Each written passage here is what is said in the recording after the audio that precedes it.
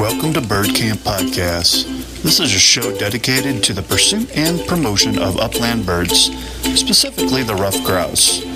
So if you like sitting around a campfire with your favorite bird dog and two brothers from Michigan who love talking about upland hunting, this podcast is for you. So let's put another log on the fire and start the show. This is Bird Camp.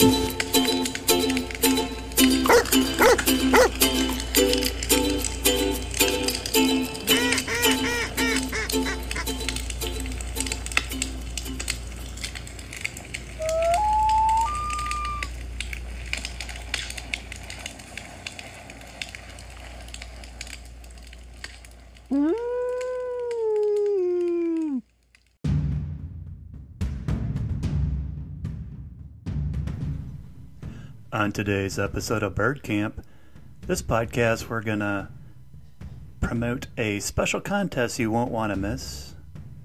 After that, we're going to interview Kyle Warren from Paint River Lowallance, followed by Ron McNeil from Big Smokes Barbecue. Barbecue. Sit back, put another log on the fire. Let's get it on. All right, welcome to Bird Camp. We're filming this February 1st, 2021. We're not filming, but we are filming. We're recording. We're recording. Recording and recording. Yeah. So we're going to talk about a new promotion we're going to try. It's on our Patreon site. Yeah, the Patreon site is set up for Bird Camp into 4 levels. The first level is named Sherpa, and that's $3 a month. And $3 a month get you the general support, knife contest entry, and the Patreon shout out. Let's just talk about our knife contest. So we're going to give away a knife. Not that one. That one's mine. We're going to give away Kevin's knife. No, we're actually commissioning Bark River Knives to design a knife, and we're going to give that away on opening day, September 15-ish of this coming year. But in order to be in the contest, you have to be one of our Patreons, even at that level that Kevin just mentioned. There's different levels, but Sherpa, $3 a month, they'll give you additional stuff, additional content, plus you'll be entered in the contest. Yep. And there are 3 other levels of the Patreon. It's important to the knife giveaway, too, because the Covey is the second level. Gives you the Patreon shout-out, Bird Camp sticker, general support, and the knife contest. When you go up to the $10 a month level, which is Bird Dog, that gets you a gun cleaning Bird Camp towel. I haven't even got one of those yet. Because you're not a Patreon. No, I'm not. I've got a bunch of coins rolled up. Bird Camp sticker, general support, mention of gratitude supporter, and then knife camp. Now, if you go to our highest level, which is the guide, that's $15 a month. You get everything in there. The Bird Camp towel, the Bird Camp sticker, general support, the knife contest. You get 2 entries in. 2 entries for $15. 2 entries for $15 a month. But you also get a t-shirt and then a sweatshirt after being on there consecutive times, so you just don't steal that stuff from us. Right. And I think that's a great deal right there, because the Bark River knife is going to be a classic, great knife. We haven't worked out all the details yet. But, no, it's going to be sweet, though. And we're hoping, without having worked out the details yet, we can get the Bird Camp logo either on the sheath or on the knife. And we're probably going to have to purchase a few of those, because my knife addiction. You going to want one? Yeah, my knife addiction is going to mean I need one. So. But then it's not limited if we have more than one. Yeah, well, it's limited to 2. Or 3. 3. So you can go through our website, but just go down to Patreon. It's Patreon, and then it's /Bird Camp, all one word, no space in there, and then you'll find our Patreon site, and that's how you get into this contest. But we also have another promotion in February, which starts today, that you'll get a free koozie. The koozies are Hunter Orange, and it says Bird Camp with our logo on there. Keep your favorite beverage cool. Is that for every new Patreon member? In February. In February. We'll do another promo in March. 28 days. Yep. Yeah, it's not leap year this year, right? It is. Oh, 29 days. So you have 29 days. No, it's not. I'm sorry. 28 days. I don't know. Any new Patreon can get a free koozie. So that's our little promo on our knife contest. So join us at Patreon and help support this website. I mean, this podcast. This podcast. That's a maniacal laugh. That was hilarious. That was it. All right, we're out.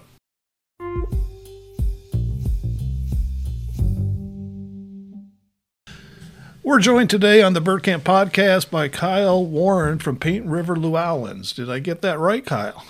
Yes, you did. And my understanding is you're an adoptive Youper now. I am. The definition of Youper, I guess, depends on which Youper you ask. But at minimum, an honorary one that lives here full time. Very blessed to have finally, over my near decade of coming here and spending the season here, moving our whole operation and the family here last summer. So we're thrilled to be here in Michigan full time. Have they fully welcomed you into the Youper culture? I left after high school, and I joked they kicked me out because I didn't ice fish and deer hunt. So I was that weird bird hunter in school. So they asked me to leave, and I've not made it back yet. But yeah. Well, I'm that weird bird hunter too. At some point hope to get into other outdoor Michigan activities such as deer hunting and ice fishing. The dogs do consume a lot of my time, even when it's not hunting season. So we're just really happy to be up here. It's certainly for any outdoorsman, it's a great place to be. Great. Well, we call our listeners the Covey. So welcome to our Covey. We'll throw another Thank you. Log on the fire, and could use the fire. I bet you it's cold up there today. It's cold here in Lower Michigan. So yeah, it's cool. I mean, I have to admit, I mean, I've been out here to my place many times in the winter in years past, and I think we're having what they're referring to as like a 30-year historic low in regards to abnormally higher temperatures and low snow amounts. I mean, we've had interestingly, we've had snow on the ground, with the exception of about 5 days in the beginning of November, snow on the ground since like October 15th. But between the sun and the temps going up and down, we really haven't had any more than a foot of snow on the ground, which is pretty unusual for this neck of the woods. Oh, absolutely. Yeah. One thing we ask our guests, and we've had some people on especially, is first bird story. Do you remember your first bird? And tell us the story, Kyle. Yeah, sure. First bird story. Well, I guess it would be New York. You can hunt small game with an adult when you're 12 years old. I had been out with my father before that, but we belonged to a small bird dog club that there were about 20 guys, and it was actually a large pig farm that had 1,000 acres on it, and the bird club leased the land for 12 weeks out of the season, and also a place there where I really got into rough grouse. But we released chukars and pheasants, and for my 12th birthday, my father had gotten me a 20 gauge Ithaca Pump Featherlight. Gun was a little too long for me in the butt of the gun there, but we had a German short-haired pointer, Jesse. That's who got me kind of into everything. I had an anther-bred short hairs for many years, and that was our first bird dog that we got when I was 10 years old, and my dad and I trained it best we could anyhow. And she was natural. It was a lot of fun, and so we would go and pick up these birds from the bird farms and get out there in the fields at like 4 a.m. and drive around on the ATV and put the birds out. And it was probably I don't know. We have been hunting with Jesse now for 2 years, and I was finally able to carry a gun, and so I was really excited. And probably it was the, I don't know, 6th, 7th, 8th time, something like that. We were out that season, and I finally had a shot opportunity. And as a kid, and everything, is always longer, farther, bigger. And you're thinking back, maybe as even an adult when you're telling these hunting stories. It was the dog. We were on a logging trail, and we were in the Catskill Mountains in upstate New York, and hilly, classic farm terrain. And the dog was below us, like 30 yards, locked on point. And my dad points down the hill, and there's Jesse on point.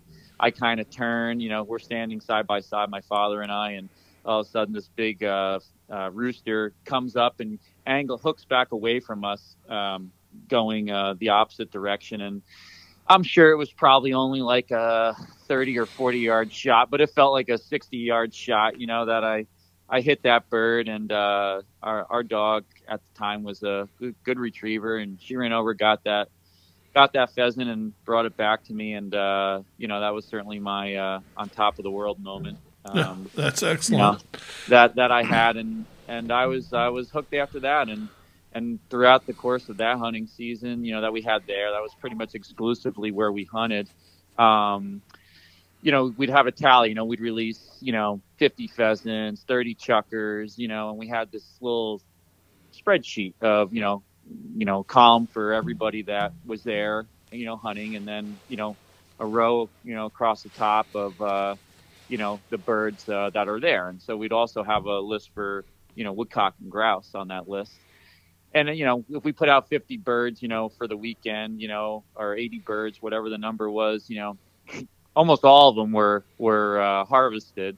And you'd see like grouse flushes, but never birds bagged, under the grouse, So we get into different pockets of them there, and I was just always amazed at their stealth, their agility, obviously, especially compared to the birds we were putting out, but and how few people actually harvested a bird. And I never forget this one guy that had a pair of short hairs in a furniture store locally, close to where we had lived, and we were like an hour from this place that we would go.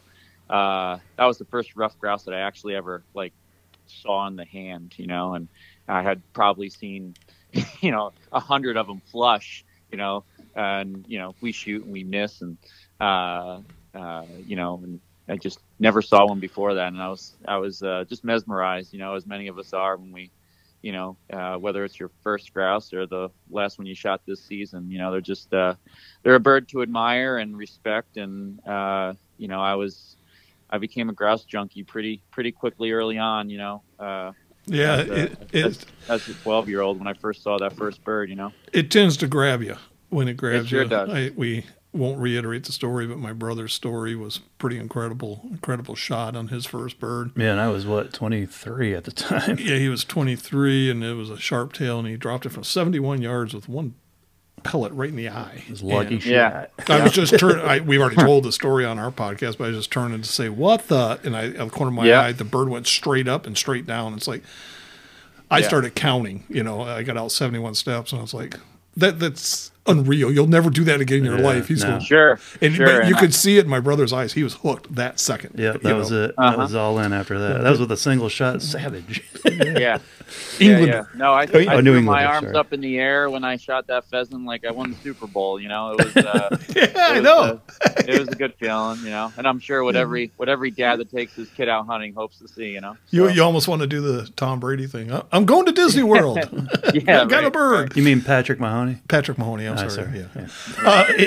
So how did you get into the dog breeding? It seems to be a natural follow up to that point. Yeah. I mean, I was. I had a wonderful childhood in regards to my animal exposure. As I mentioned, our short hair had come from one of my aunts that she was a pro breeder. She actually also bred working line German Shepherds from Germany, and I had another one of my aunts that bred standard rough coat collies, and then another one of my aunts that was into toy breeds like Yorkshire Terriers. So I was always around the dog breeding element. I had lots of dogs to get my hands on and to work with, as a young child.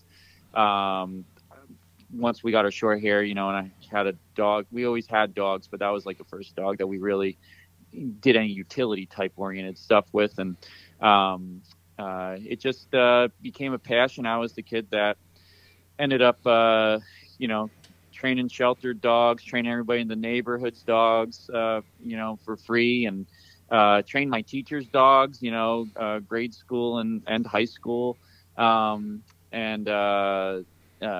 When I was, we had a small farm. Both sets of my grandparents were on the road that I grew up on. My mother's parents lived next door, and my father's parents that had a small farm were just like a third of a mile down the road. So, I had family around there, and we were always a dog family, but we had a few cows, pigs, and chickens. And I was 15. My mother had passed away, and we kind of needed to switch gears and, started to make some money from this passion a bit. So we got rid of our livestock and poultry, and we converted our small barn into dog kennels. So I had a handful of dog kennels in there, and was, going to high school. I played sports, but I had a handful of dogs in the kennel, and just kind of took off from there. As I lived in the same place my whole life, so everybody gets to know you. We wasn't in the smallest town, but not in the biggest town either. And then I was 18, graduated high school, living in the apartment downstairs in the house, and 13 dogs in the kennel all the time. And our property was small. We only had a few acres in this little barn right behind the house. And my dad was like, "Hey, you got to take this show on the road. This is, we're out of room here. This is great. This is phenomenal. But this is a little different over, a couple of years' time." And so I transitioned from like taking dogs in for training for like 6 to 8 week periods of time. The owners would come to me once a week, in the community to work with their dogs, and the dog would go home, and we have some follow-up sessions here and there too. Once I had graduated high school, I had also worked part-time for a few years in emergency and private veterinary practices as a tech. So I kind of gained that knowledge there, and the aunt that bred the short hairs and shepherds also owned 2 pet food and supply stores. So that became another added benefit to knowledge base for dogs and life with them. But yeah, I graduated high school and got into more diversified training at that point. I started off with just basic obedience and bird dog stuff.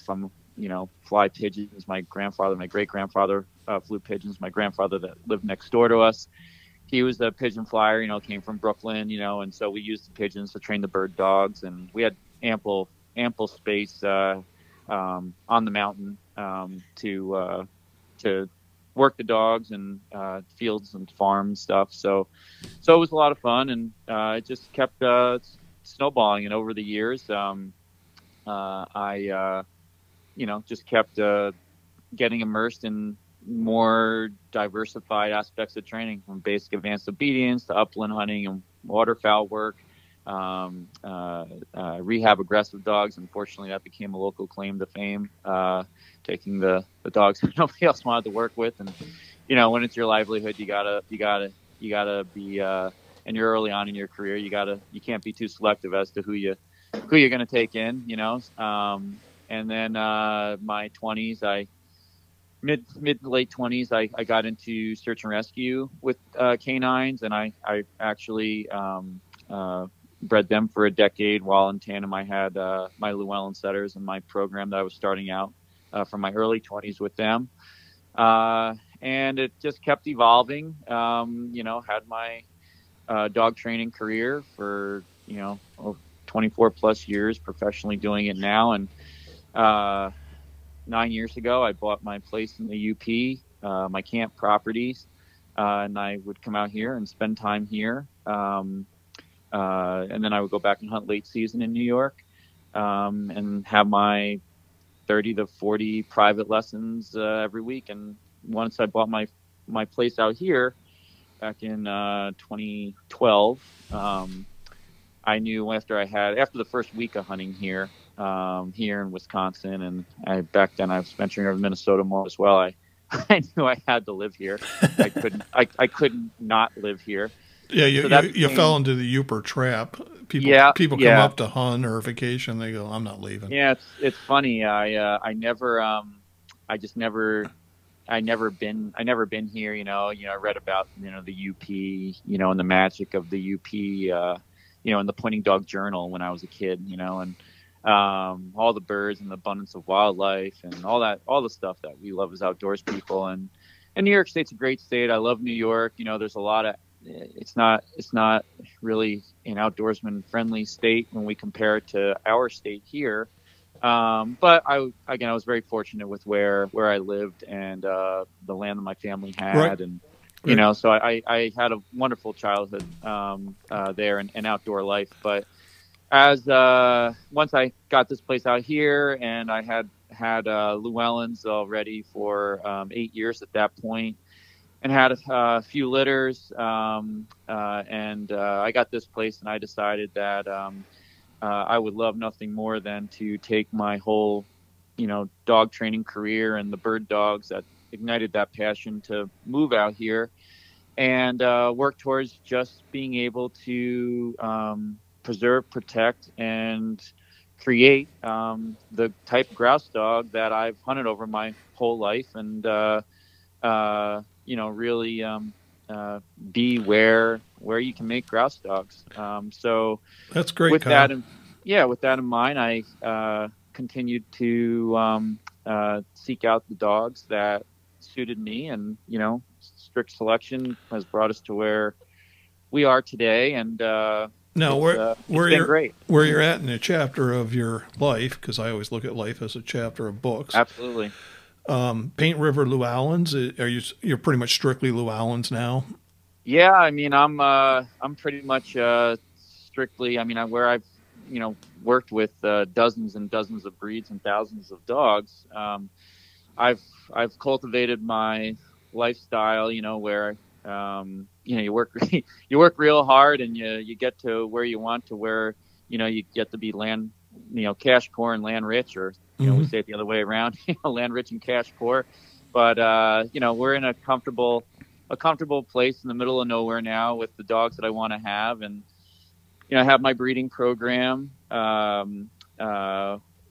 have a handful, or more sometimes, depending upon the breeding season, pups a year, and the dogs come back to me. I get my clients; they bring their dogs back for early development. So I'll get those dogs in for training. I do a handful of started dogs every year. I do one or two grouse dog workshops where people also that don't have my dogs come back. Certainly, the Llewellyn community and grouse dogs at large within that, are predominantly who comes to me at this point. But I've been very fortunate to be able to get to this point where it's kind of my own dogs and some select others within our Llewellyn community. That's great. Let me ask you this on the Paint River Llewellyn's social media. Your tagline is easy, soft, intelligent, driven, and all natural on wild birds. Pretty self-explanatory, but a lot of our podcast audience don't have dogs or looking at dogs. Explain, sure. If you would, for the uninitiated, explain what easy and soft means. Yeah, that's a great question. So as being a career trainer and a breeder, there's many of us that do both. We know what we like, we know what we don't like, and for me, I've certainly seen the best grouse dogs and the worst grouse dogs in every breed out there, and that includes Llewellyn's. There's good ones and there's bad ones, and good breeders do everything we can to create the highest level of consistency for what we want in terms of type. And what I like in terms of type, I've personally owned, besides the Llewellyn's, I've had Vizslas, I've had Brittany's, I've had short hairs, and I've trained a lot of different dogs. And while we can get a spectrum of personality types within each breed, certainly as breeders, we select what we want. And for me, the softness aspect is really important. If we think of every personality trait as having like a yin and a yang or a spectrum, when I think of the spectrum, when we're talking softness, I would kind of say that's one end is super soft and the other side is super hard headed, and maybe less more stubborn. Oh, I see. And these guys, repetition is minimal. The short hair that we have, I grew up with Jessie. She was a phenomenal natural hunter. She stuck birds. My father and I didn't know anything about training dogs, and the dog survived us just fine. The softer dogs might not be as forgiving in poor training practices as the harder-headed dogs, but if you raise a soft dog right and you're looking at the type of dog that I like, they're really a minimal repetition dog for me. I'll never forget when to further that idea, there are dogs that they can have all the drive in the world and still be soft. They can have all the drive in the world, and have an armor shield around their brain that you got to penetrate too. Yeah. And the dogs that are softer are usually more cooperative. And soft doesn't have to be a bad trait. I interpret it as a good trait. But your softer dogs, might be a little less forgiving. Like I said, if there's that makes sense. Lesser thing, But intelligence, intelligence is a paramount trait for me. A smart dog can learn anything, and when we're going to say that we're breeding dogs that are only, in the eyes of whatever the breeder's standard is for breeding quality. We're only breeding these, top-notch breeding quality dogs. And with that are almost always going to come intelligence as a paramount trait. But intelligence, cooperation, and nose is on the list, but. Well, with our big hunting group, Kyle, I have found intelligence in dog is imperative because dang, some of the guys in our group aren't that smart. I'm just saying. And I'm, there's I always get to ask that question as a trainer, with my clients over the years, as how smart is my kid? How smart is my dog? And, usually my response is always the same with the material that we're teaching the dog. They're smart enough, Yeah. You don't necessarily need an Einstein dog, and sometimes the smartest dogs aren't always the best students. But when we look at intelligence, and especially the bird that we hunt, there's problem solving involved, and there's it's a web of traits that make the dog. Yeah, I agree completely. Can I ask you? Sorry to interrupt you, Kyle. Can I ask you kind of an important question? I think the listeners would really like to know. Let's use it for instance. Let's say I got a bird dog for the holidays, and let's say I called him Ralph because I always want a bird dog called Ralph out of the Warner Brother cartoons. Morning Ralph, morning Sam, that type thing. And Ralph is a big part of grouse hunting in Michigan, the little town. But right now, February 1st, the dog is X amount of weeks old and it's in my hands. What are the important things? I know we need to get him with a good trainer like you, but what can I do as the dog owner? Puppy. Well, I would say that if there's a common denominator amongst breeders that have earned a good reputation, whether they're on the stage of competing in field trials for proving their stock and doing wild birds, or just hunting wild birds, whatever their platform and their standards are for their selection process, I would hope that every good quality working dog breeder or I should say bird dog breeder would agree that you should not have to be a superior handler for your dog to reach its genetic potential. Right. And that's important because when we're talking about, well, and all dogs are not created equal. I mean, as breeders, we strive to make the very best dogs we can, obviously, but Mother Nature has her own way of deciding how genes go. Some pairings end up being better than others, even though on paper it looks amazing. And it just depends. But once you get that puppy home, if we'll say, you got a dog from that fits you, that's important. What do you hunt? How do you like to hunt? Did you get it from a person that shares in those interests and values, right? So say you do all of that, ultimately, basic obedience, bird exposure, will offer the education and the bond that you need to have a feel good, successful first season with your pup. I mean, with my own dogs, I actually now require it because I do breed softer dogs, and they might be less forgiving, with depending upon some different traditional methods. And novice handlers just making mistakes along the way, right? Everybody that has their first bird dog, we make mistakes. And trust me, pro trainers can make mistakes too. They just might know, everybody around them might know less, so they don't see when they're making mistakes sometimes.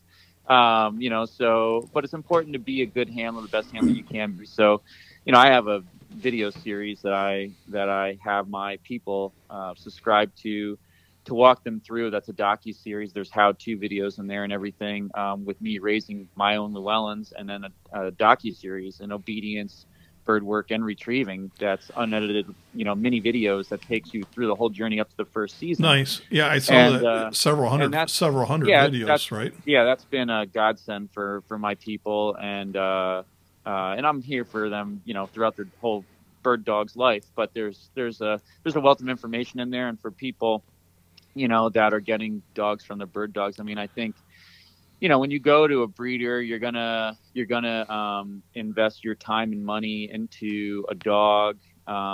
You should be kind of buying a breeder that's for the life of your dog, and you want to just make sure that, your breeder is there for you. And so that's a good point. One point is make sure your breeder is the right breeder and is there and will help beyond just selling you a dog. I mean, if they don't train, I mean, not all breeders are trainers, they might not breed and train full time. They might have another job and they have one litter every few years or a few litters a year, but if there's anything that, if your breeder themselves cannot provide a training resource directly to you for your dog, by all means, they should have a handful of resources around the country of trainers that they have, had their dogs worked in, or they know their reputation and can help facilitate a pro trainer relationship with you. I guess the other thing I would say is if in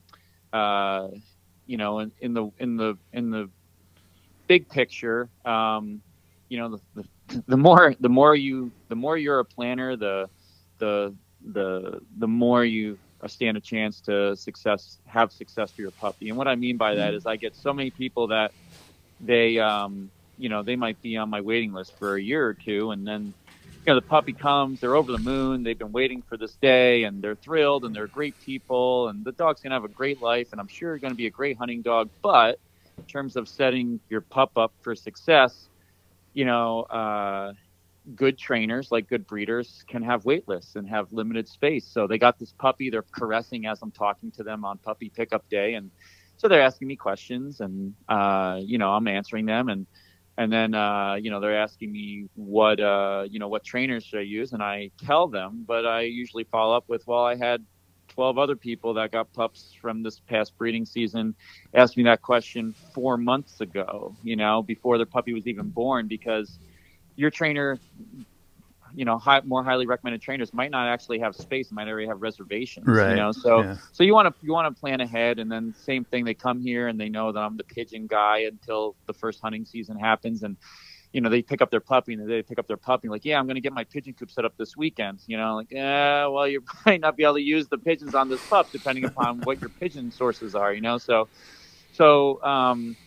to really, if you have February 1st, a puppy in your hands, let's just assume that if you're dealing with a reputable breeder, you probably had 6 months to a couple of years of waiting to get that puppy, and hopefully, you've already kind of thought about your training resources and are pursuing the planning in that, just like you did to get that puppy. And that's really important, So for those that don't have a puppy right now, on February 1st, start hustling and get those. Start planning. Start planning. I mean, planning is key. Hey, I got a question for you. Where are you located, just so our listeners know? In a good spot. No, I'm in the Western UP. Okay. Close to Iron Mountain. Yeah. And I hunt northern Wisconsin a lot. Do you go get both licenses when you do that? Yes. Okay. Yeah. How much does Wisconsin charge? Oh Michigan God! people? Now you're gonna try to just say it's a lot. Rely on my short-term memory. It's not bad. I mean, I'm coming from New York, where our resident licenses are ridiculous. So, I mean, Michigan's non-resident that I had to pay for a number of years here. It gets up there. We hear that from our guys in our camp. Yeah, it gets up there. But I mean, there's I can't complain. I mean, I logged 87 days and just shy of 500 hours hunting this season in Michigan and Wisconsin. So I think the least I can do is you start breaking it down by hour or mile. It's really pennies. So we got to support. While we always have debates and arguments where all those funds go. Right. Hey, maybe the UP will leave and just join Wisconsin, and then you're all set, right? Well, I'm sure I've heard the scuttlebutt. Oh yeah. So. When we lived up in the UP, that was a movement, and it missed it by what, one vote, Kevin? One vote in the state house. Wow. It was proposed by Curly O'Neill. Was involved in that from Newberry. Representative from Central UP. I think that was his name. I met him. I knew him when I was a boy. He was one of Dad's great friends, and it missed. First step was the House, and it missed by one vote. And wow, it probably would have died after that. It would have died in Senate. Yeah, anyways. I saw some. There's a movement I seen. I think it includes the top 1 or 2 counties in Northern Lower and like 3 counties in. I saw that same thing. Wisconsin. yeah. So I'm like, that might be interesting. Well, the UP really is the best trade in the history of the world. You understand, because we traded Toledo and a strip west of there. About a 20-mile strip for the whole UP. Yeah. It was actually called the Toledo War, but that's a darn good trade looking back. It's a darn good trade. You betcha. Now, did you meet your wife, or I don't even know if you're married, wife, girlfriend in the UP? Or Nope. My wife, I met my wife, she worked for a client of mine as an animal manager back in New York. She's from New Jersey originally. She's lived all over. She lived in California, Hawaii, New York, and New Jersey. And we had met, in New York. So we met 9 years ago. We've been married now for a few years, and we have 2 daughters, Lacey and Sylvie. They're just about 2 and 4 now. And fun age. Very, very fun age, and I'm ecstatic that the upbringing that they'll get to have living here. Again, I was so fortunate in New York at the time that I grew up there, and I just would not be able to provide the same type of outdoor upbringing that I was fortunate to have. Well, you have a keeper of a wife to move to the Western UP because. Well, it's a little easier from upstate New York to the UP than from Alabama to the UP. Yeah. We used to joke about that all the time, even when Matt and I go hunting, we'd see these businesses and stuff and say, "Oh, they're gone." Well, the southern people don't make it through the first winter, but upstate New York, you got an idea what it's like, at least. Yeah, and I mean, I have a lot of Norwegian blood in me. I always say I just cranked up my Norwegian, and there's that Norwegian proverb, the no such thing as bad weather, only bad clothes. Yeah. So, do you have any, as far as your business goes, do you have any started dogs or litters coming along this time of year right now? Well, yeah. So my I have a pretty strictly formulated, like 12-month schedule. So for me, again, every breeder has their own way in which they like to develop their dogs and perspectives on development. And for me, I have puppies. I breed my girls when they come into heat after September 1st. So I could have potentially pups on the ground as early as November. And the absolute latest, I would breed them is March 1st, but I try not to have later than February whelpings. So November to April is when our breeding season is. And so that's when our litters occur. So I want to have pups, in their first season, 6 to 10 months, 6 to 11 months old. And for me and the dogs that I select, I'm really big on early development. That's a crucial point for me. I wash out a lot of dogs that end up being really nice grouse dogs at 2 and 3 years old. But, as I've said in the past to others and in podcasts, even, I'm always looking for those first season superstars. And over the years, I've gotten, my washout rates have gone down a fair amount because you just get better at working backwards, seeing the dogs in terms of who develops how. But I like that 6 to 10 month age bracket. I actually, and when you have as many dogs as I do, they often will cycle together. So I actually have 4 litters on the ground right now that they're just a couple, they're 7 to 12 days old right now. And that's me. It's a perfect age. I mean, they're going to be hitting, the opening day here at such a great sponge age. I mean, they'll have had their basic obedience in, and they'll have seen, 100, 150 pigeons. They'll have seen some grouse, and we'll be rocking and rolling. I mean, are those dogs all spoken for? Yeah. Okay. They're long spoken for. Yeah, they're all spoken for this breeding season. So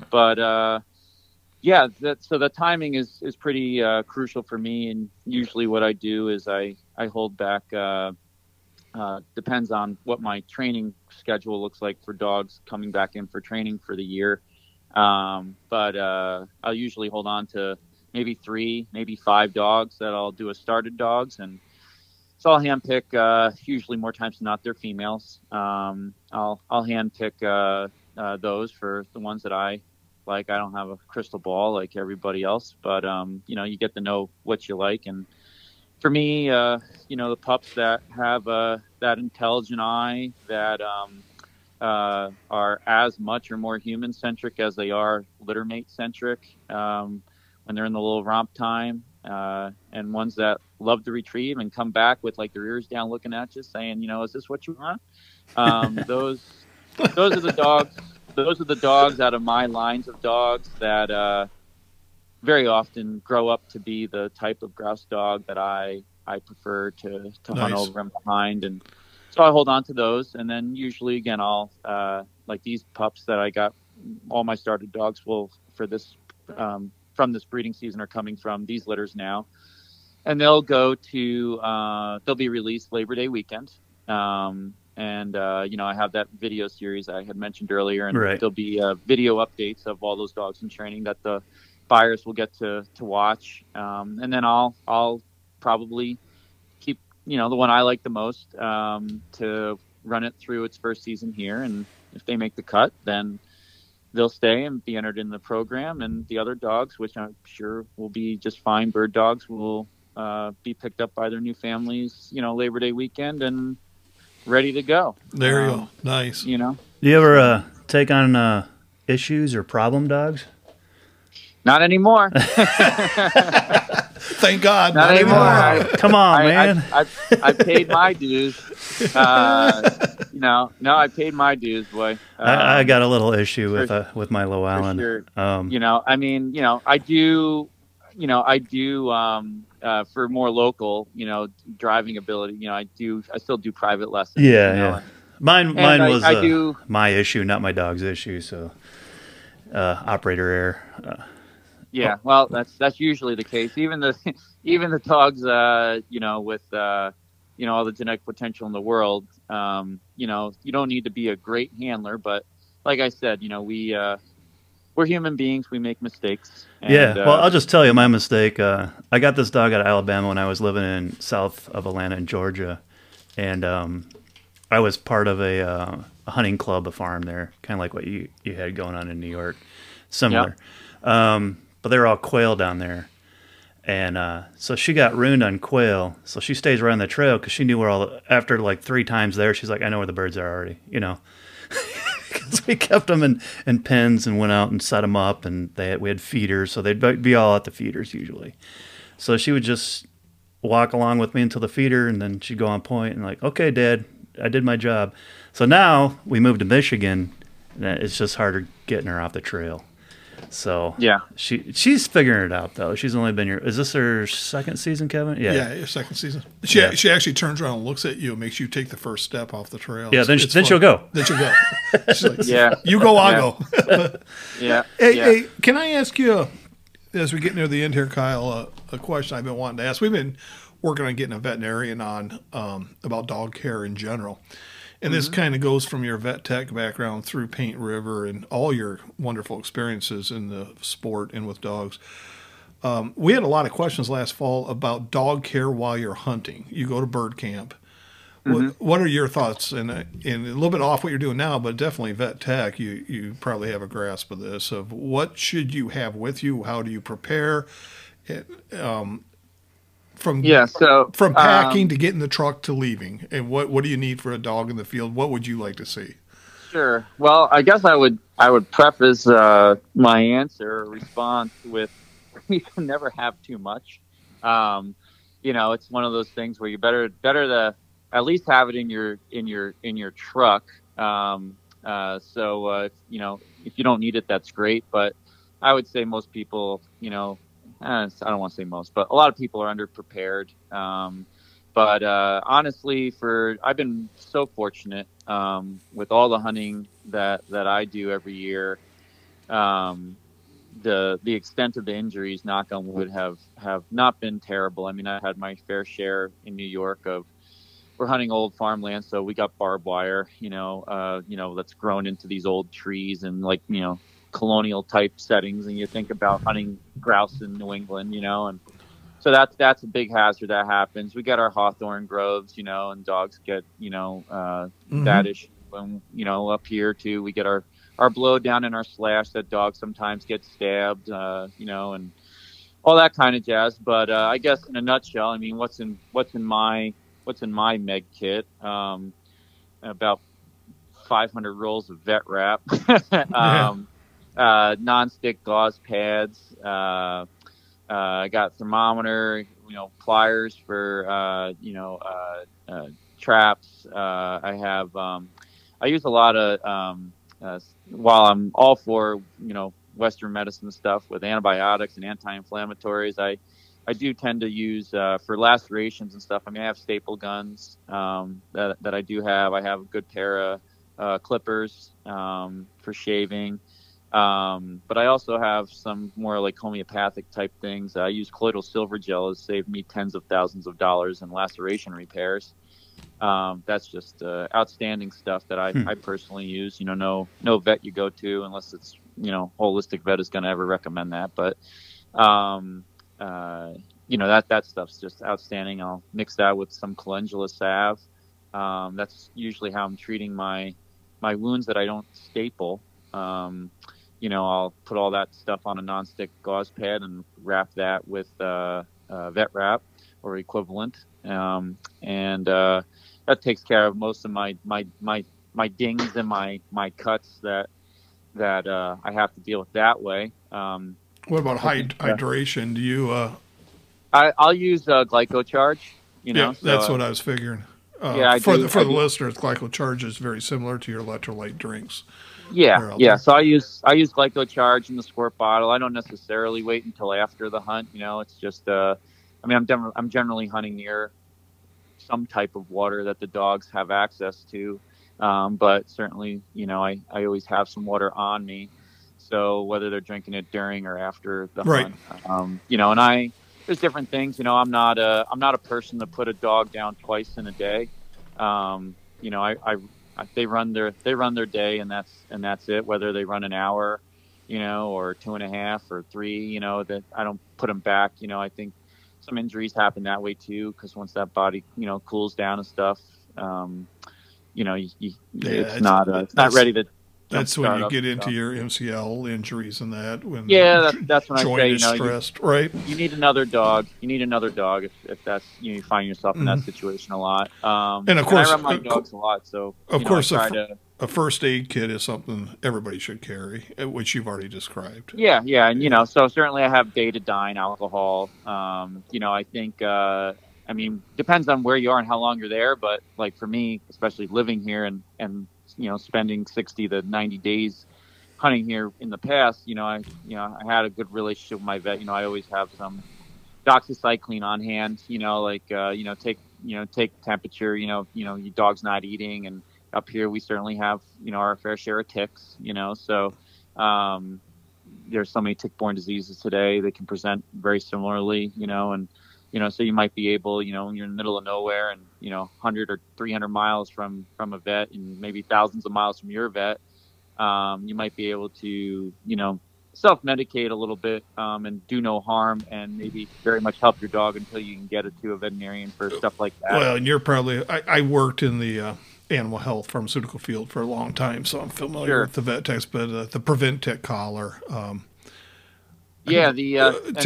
cut the end of it off and put it in the bag, and you get a tick on a dog, it'll drop right off if you set it on it. There's just all these nice little clues and hints that people don't know. But sure. Hemostats, good to have a pair of hemostats, for dogs getting quilled, and and the other thing while we're talking, we talk about what's in a med kit all the time, and a lot of these dogs. My dogs, despite their softness, it's funny. I bred these military grade shepherds for a decade, but they were bred to get shot 5 times to take down the perp, and they were real drama queens when they got injured. The Llewellyns, they'll just stand there, and they'll just let you staple them up, and they're pretty stoic despite their soft, sensitive nature. you want to be a little careful with those shepherds doing that. Every vet tech in the world knows that. I say all that because something that I do with all my dogs in the note of first aid is I role play stuff, as far as the training process, so in the summer months and they're young and stuff and they're learning to do sit stay and they're learning to do whoa and stuff like that. I wrap their legs, I cut their nails, I squeeze their feet, I examine them like I'm looking to make sure they got no quills in their mouth and everything. I do that. That's kind of just woven into, the training program, I guess. So, invariably when they do get injured, you want a dog that, some are naturally going to be incredibly tolerant and good patients. Others are not. And, I think you can very easily train your dog to be a better patient. And depending upon the type of injury or where that laceration is, doing that, desensitizing and role playing can significantly impact, maybe how well you were able to staple that wound, or, how easily it was for you to be able to wrap it. My dogs, and I have Elasticon also, I'll do the, whatever substance I'm putting on for healing properties, the nonstick pad, the vet wrap, and then usually top of the, halfway up the leg where the wrap ends, I'll put the Elasticon, which is kind of like veterinary Gorilla Tape. And then I'll put it around the foot as well. And I bring bandage scissors with me in the field. And if the dogs are getting it wet, or whatnot, that doesn't good for healing. So I can change the bandage, in a matter of 2 minutes, with the dog just being incredibly cooperative in the field, so I can redress that and keep on hunting with that dog. And So I think there's benefits to right to training first aid in your dog. Now, are you tied into the veterinarian network in your area? Oh boy, isn't that a challenge? The short answer is I'm working on it. Okay. When people ask me if I miss New York, I always say only my vet. Who's your vet? Who was your and vet? if you're listening, Dr. Cody, I do miss you, but I'm getting to know people. Youpers. Friday's not really a work day, and we we don't really.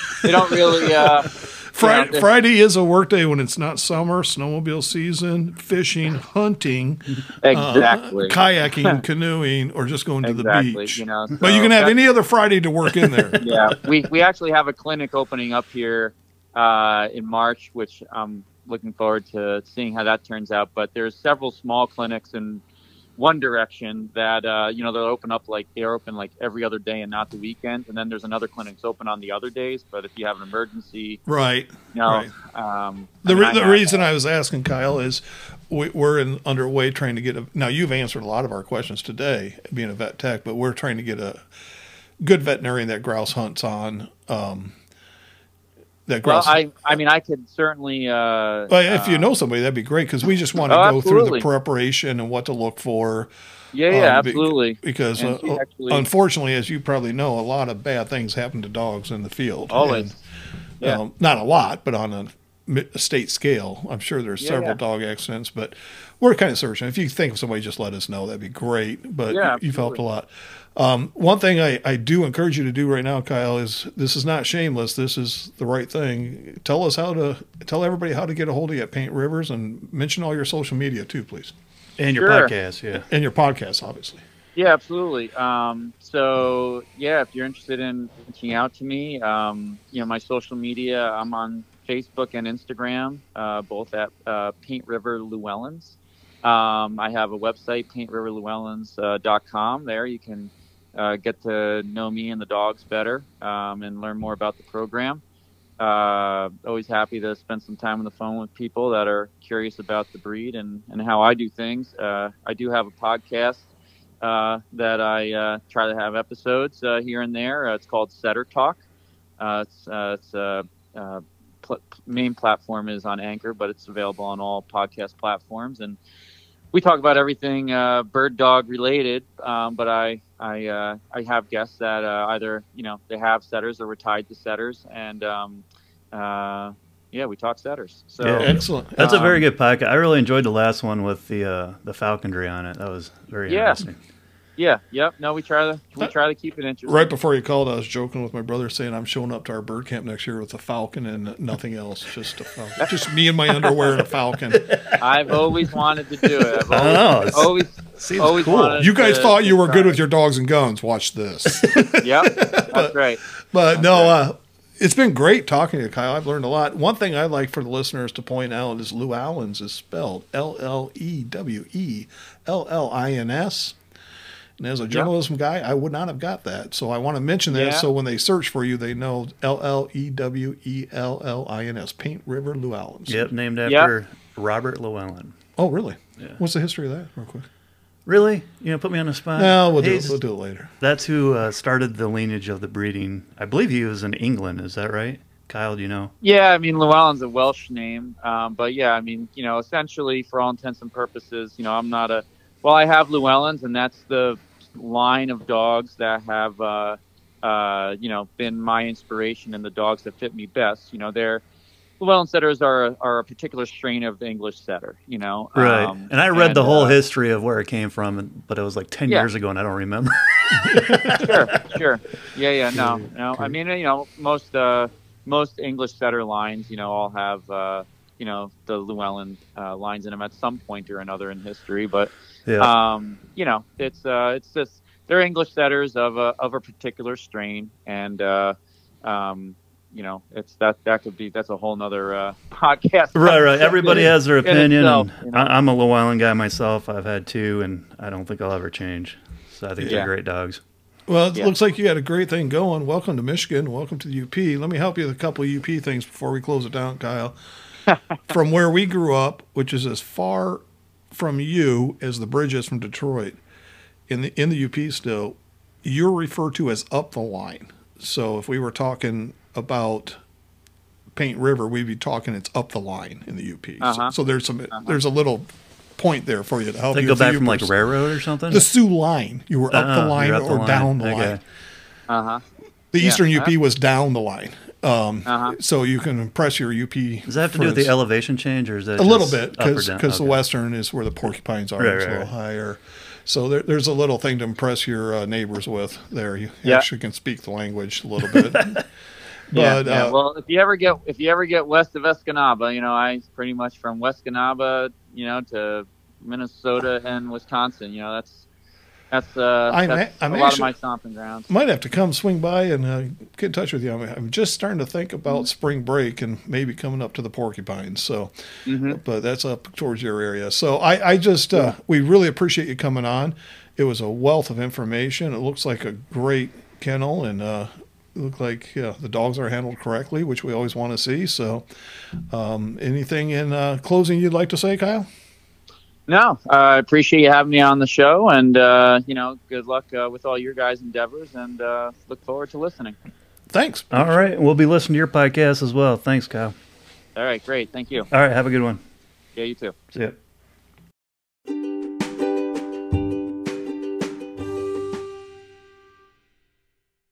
Hey, we're back at Bird Camp for the next segment, and we have a kind of a special segment to my brother and I today. We have Ron McNeil on from Big Smoke Barbecue. And Big Smoke is located up in the Roscommon Grayling area, and Ron is going to take us all the way through it here. So when did the business start, Ron? We started the business in 2000, and the very latter part of 2019. We actually didn't get our first location. Permanent location until March of 2020. But we were doing different events and different shows from the latter part of 19 up until March 2020. Yeah, we were just talking off air that brother and I found you guys a few years ago on Shut the Camp Down last night at camp. And we had driven all the way from the UP back to the Grayling area, got off on 4 Mile Road to start tracking back to our camp, and knowing we had to shut the camper down and get everything ready. And most importantly for us, as Bird Camp is about, we wanted to have a fire that night and sit around. And we got off and not knowing what we're going to eat. And I'm thinking I'm going to cook and it's going to take an hour. And there was Big Smokes right there on 4 Mile Road. And Ron, it was like the heavens opened up and the choir started singing and we set up. You hadn't even had the food yet at that point. Oh, the food was so good. Good. I think I had your trio combo plate. Yeah, we both had the same thing. The combo plate, and the dog got some free food out of it. Yeah, the dog went after the brisket. We take special care of our friendly animals. We're an animal lovers. And I don't know if it was you or one of the employees, but he actually came out when they brought the food out as we were sitting on the picnic table.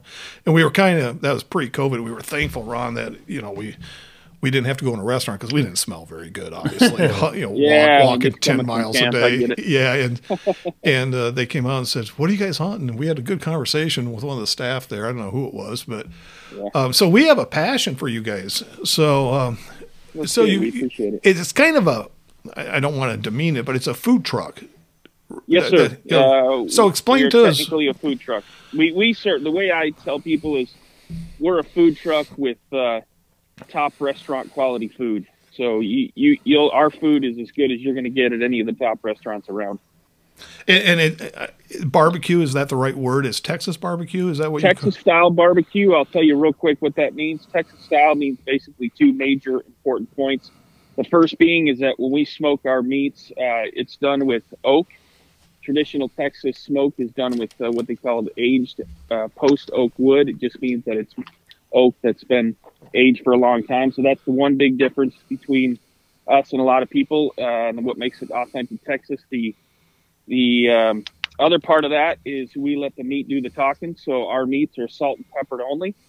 That is the traditional Texas method. We don't do a lot of rubs. We don't get into all that flavors. The meat speaks for itself, and as you've tried it, it's good. No, I'm thinking back a few years, but brisket. Yeah, that's our big seller. People come from all over the state to get it. What were some of the other ones? I'm having trouble remembering what we do. Brisket. We do a really great pulled chicken. Our pulled pork We're actually the pulled pork is about 6 to 8 months away from being on retail shelves. Oh, really? Stores. Excellent. Yeah, we've been working with a co-packer out of South Dakota, so that's the next avenue for the business. But yeah, our pulled pork's awesome. Brisket people come all over from, but pulled chicken, cornbread. You know, we do a barbecue baked beans. We got it all, man. We got it all. Yeah. I think I had the pulled pork and the brisket, and the side dishes were phenomenal. And yeah, a lot of times with barbecue places, the side dishes aren't that great, but the meat's good. No, you guys nailed it on every front. And yes, sir. Thank you. And so tell us your locations. I know they move around, but tell us, because grouse hunters, and you said you hunted when you were young. Is that correct, Ron? Still do. We live on the back of our property has got a couple thousand of state land, acres of state land, and so I've always, from a little kid, grown up pheasant, grouse hunting, and just loved it. Last couple of years, obviously, because of the business, I haven't had much chance to go out and do that. But I'm an avid hunter, deer hunter, and bird hunter, so we love it. But our locations, we have one at the what they call the 4 Mile exit. That's right before Grayling. It's famously known for Charlie's Country Corner, which is a major truck stop. Right. So as soon as you pull in, we have a mini cabin. It's called the Smoke Shack. That's the one we went to. Right. Yep. And we got one there. We just opened up a new one about 3 months ago over on the west side of Higgins Lake. That's called Big Smoke West. You can see it on our website at bigsmoke.com. That's SMOQUE.com. Right. So that's our 2 locations. And like I had mentioned, we also have a 3rd location. That's just the summer months inside the North Higgins Lake State Park. That runs, from just, your summer months. Hey, Ron, did you say North Higgins Lake State Park? Correct. So okay, I wanted to make sure we got that right, because those 3 locations are all location grouse hunters would know. We pass right by there. We do a tremendous amount of driving to grouse hunt. Obviously, we don't all have your blessing to walk out the door and hunt, right? Yeah. So I want everybody to know where those are. Our highest recommendation for bird camp: great food, quick, easy, and all the unfortunate things of COVID-19 probably been good for your business the way you're set up, I would imagine. Yeah, we've done pretty good. I feel a lot of, I care for a lot of the people that have restaurants. I know them, and so I want them to do good. We've done okay because we're a takeout. We have a large catering side of the business. That's suffered quite a bit because you can't have indoor, you can't do weddings indoors and these events. But in terms of the food business on the takeout, yeah, we've done pretty good. Excellent. And I know, we were up north this fall hunting, and a lot of our old haunts are gone, and it's kind of sad. My brother and I have been doing this for decades, and we pull in and go, oh, I won't mention the big one, but we go, oh, no, it's not here, and so the last thing bird hunters want is, I can't say I shouldn't say, it's fast food. And that we need the protein and the calories, and that's what you have. Sure. Wonderful food. Well, that's great, Ron. I wanted to make sure and get the news out there, and look into fall, and when the hunters come up, I'm sure they'll be looking for you. So it's great. Yeah, I'm glad your Northern Michigan business is doing well. I'm a Youper. My brother and I both are, and grew up there. But it's great to see those Northern Michigan businesses hanging, because we know this year in hunting, man, we had trouble finding food sometimes. Yeah, we did. Unfortunately, we carry coolers and everything, but we're not going to starve. But it was a whole different thing we weren't even prepared for. But you're doing well, and we appreciate it. It's a great business. Well, we appreciate you guys stopping in. We love to see hunters. I have so many people that come through and they show me pictures on their phone of the birds they got, the deer they shot, and it's just a great atmosphere. We love the hunters that come through. I'm a hunter, and it's a great population of people. Well, good. Any other messages for us? Just come and try the food. I think it's the best brisket you're going to get in the state. I might be partial to it because I own the business, but that's what I think. The funny thing is our big group is full of foodies. You would not disappoint these guys at all because your food's that good. We're really outstanding, and it's good to know you're going to be there, and the roadside's there, and we just want to get that out. So we appreciate you coming on, and thank you for having me. You know the Northern Michigan thing. Keep your eyes to the northwest in February because you never know when it's coming your way, right? So. Yes, sir.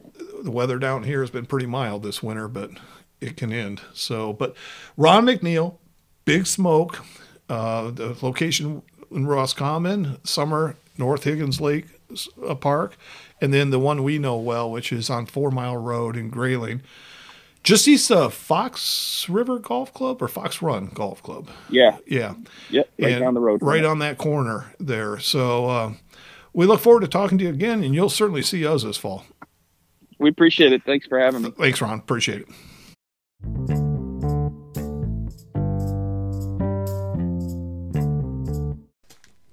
Thanks for listening to our podcast.